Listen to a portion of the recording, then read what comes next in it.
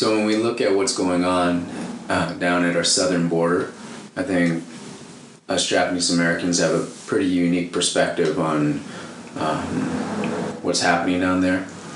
And we see a lot of similarities with the concentration camps of World War II with the Japanese Americans. So what's your take on what's happening down there, and what can we do moving forward? Well, in the last couple of months, including last week when there was a really great rally, a big rally at the Japanese American National Museum Plaza with a whole huge group coalition of primarily Japanese American political, social, community organizations coming out around the issue of the reopening of Fort Sill as a detention center, concentration camp, whatever term you want to use, for adolescent immigrants, refugees, again, whatever term you want to use, trying to get into the United States.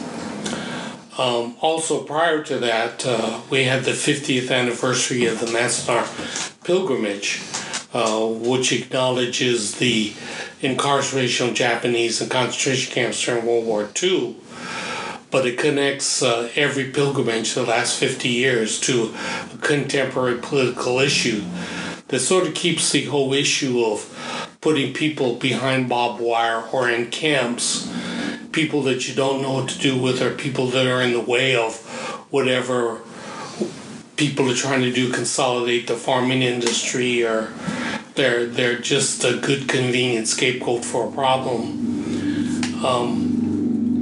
People also went to a camp outside of Crystal City, Texas, that was being used for a detention center for families that were trying to get into this country as refugees or undocumented immigrants, as it were, because it was a camp also used that Japanese Americans were put in during World War II. So Fort Sill, the reopening of Fort Sill hits the nail right on the head for several reasons. One, it was a facility that was used to incarcerate Native Americans. The most famous was Geronimo when he was a prisoner in the American Indian Wars, and also was used to house 700 Japanese American community leaders during World War II. It wasn't one of the major 10 camps that the community wholesale was put in from the West Coast, but it was one of the facilities used to put in leaders in the community that got arrested in the first 48 hours after the bombing of Pearl Harbor.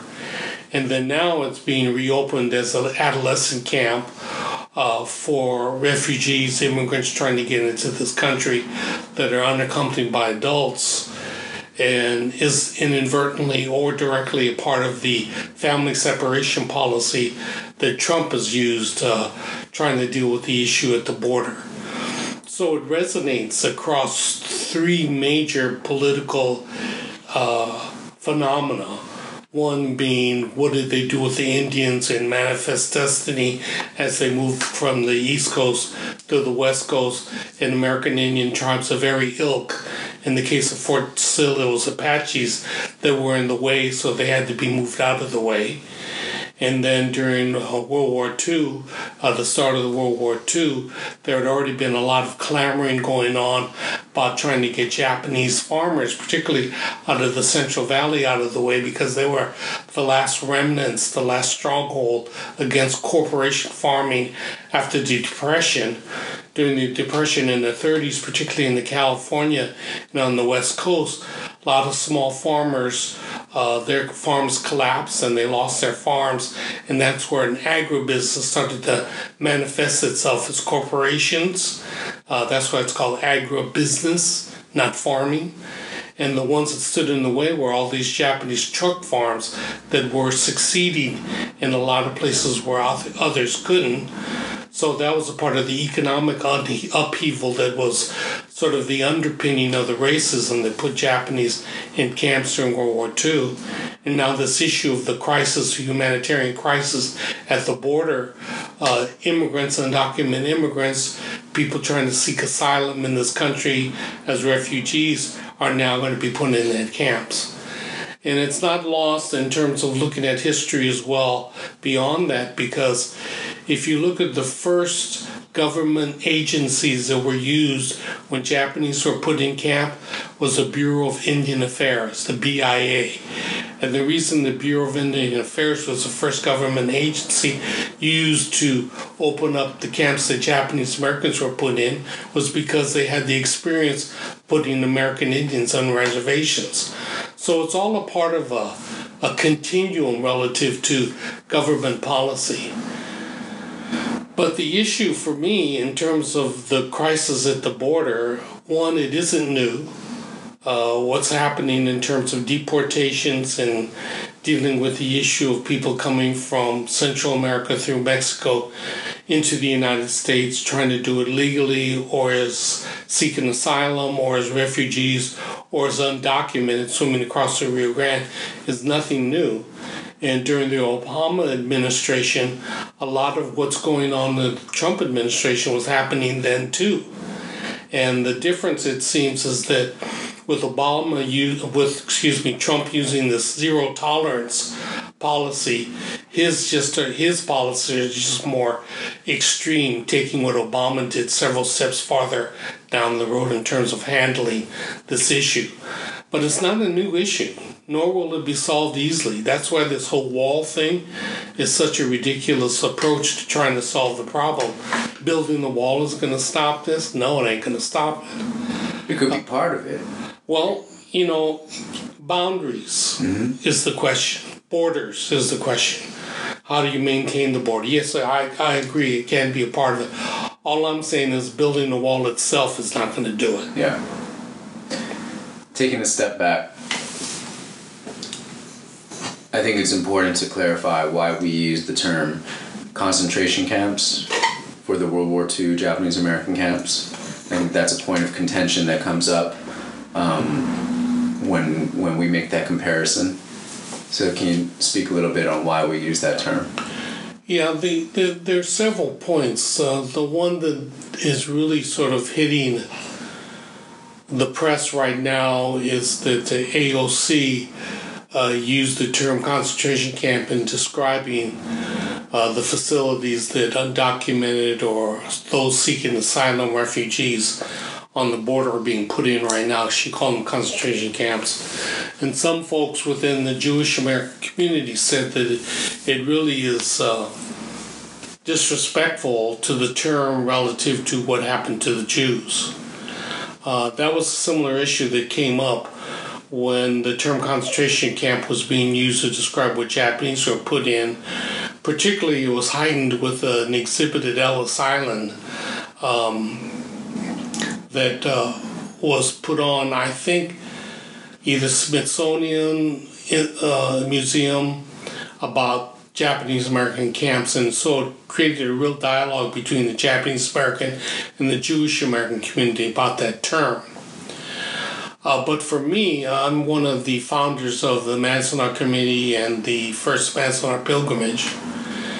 And one of the things we did, we went on our first pilgrimage in 1969.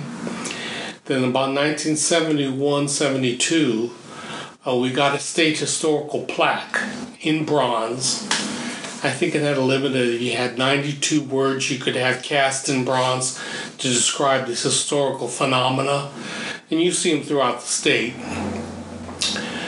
And in that bronze plaque, we got the term economic greed and concentration camp in bronze.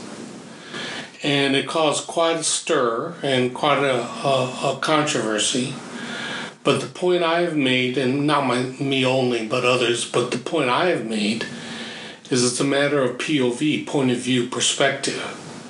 From the outside looking in, you can use whatever term or spin you want to put on something to make it palatable for public consumption for PR purposes.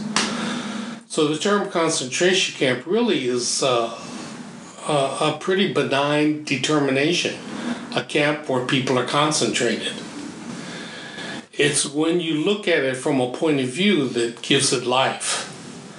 So from the outside looking in, for Japanese Americans during World War II, the government called them internment camps, relocation centers, and then in the process of bringing Japanese together before they were shipped off to these camps, they were put in assembly centers. I mean, terms that you could use that were publicly palatable. But if you're on the inside looking out, then what do you call it? And that's where we came up with the term concentration camp. Relative to the Jewish phenomenon of the Holocaust, which is at a whole totally different level. The Holocaust compared to what happened to Japanese American, it's not even, we're not even talking apples and oranges. It's totally different. But the descriptions I've seen at the Museum of Tolerance and other places is from the inside looking out, it was called a death camp. Right. Outside looking in, a concentration camp. Inside looking out, it was a death camp.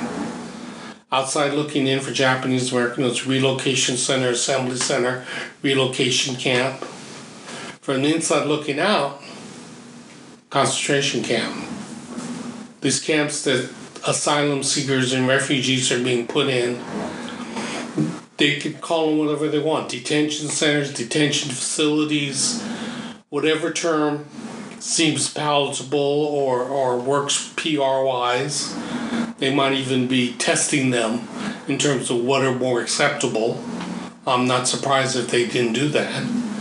But from the inside looking out, I don't think these Central American or Mexican refugees are calling them concentration camps. I'm sure they're calling it something in Spanish. I'd like to find out what that term is. So I think really to look at that issue, point of view perspective is really critical. And it's like the point of view from the jailer to the prisoner. And what does the jailer call it, and what does the prisoner call it?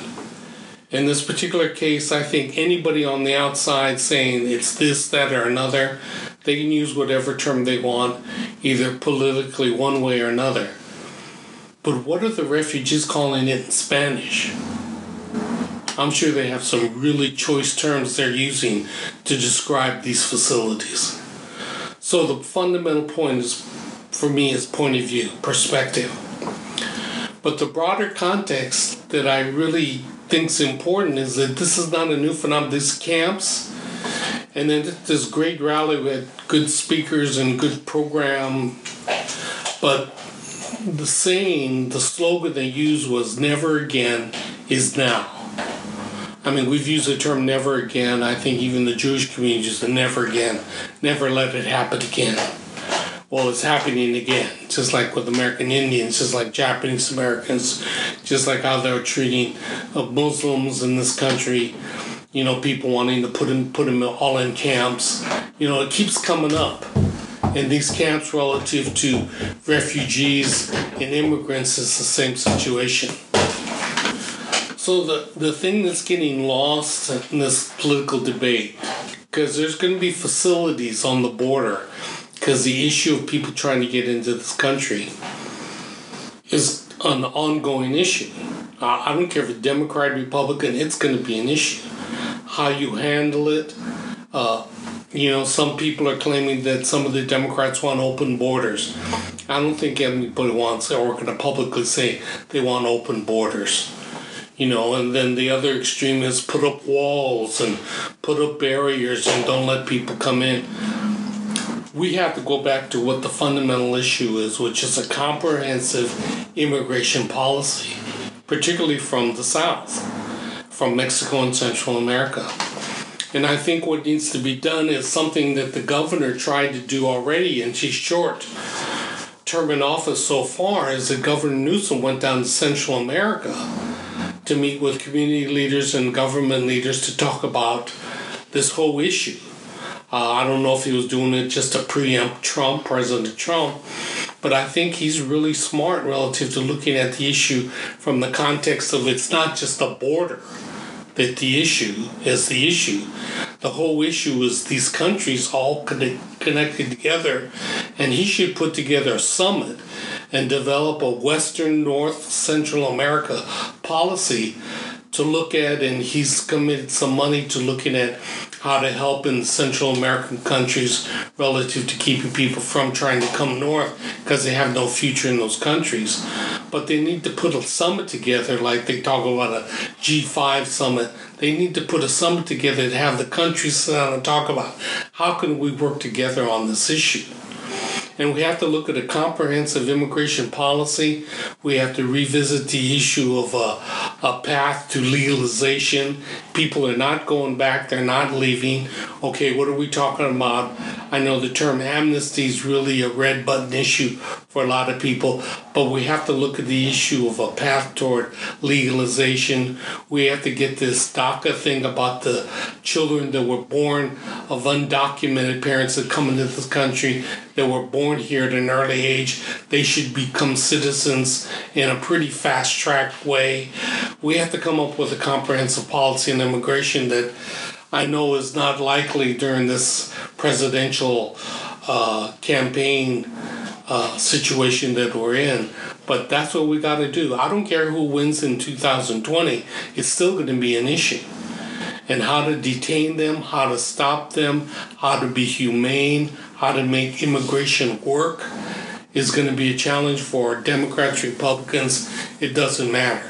And we all have to start working on it. But I think one of the things we really need to look at is what Governor Newsom has already started and hopefully will carry through is a multi-country strategy to look at this whole issue. I mean, that makes a lot of sense. And I think that's a fundamental issue with the whole MAGA mindset, right? It's us, it's the U.S. above everybody else. Screw everybody. Essentially, that's what it's saying. It's screw everybody else. We're focusing on us, but that's ignorant considering we're connected by land. We're connected by sea, by technology. There's just you can't ignore international relations. But it's magnified when you talk about a situation like this. I was listening to a podcast where the guest was he was a Mexican, but he trained military and police in the United States, and he talked about the perspective of people that live in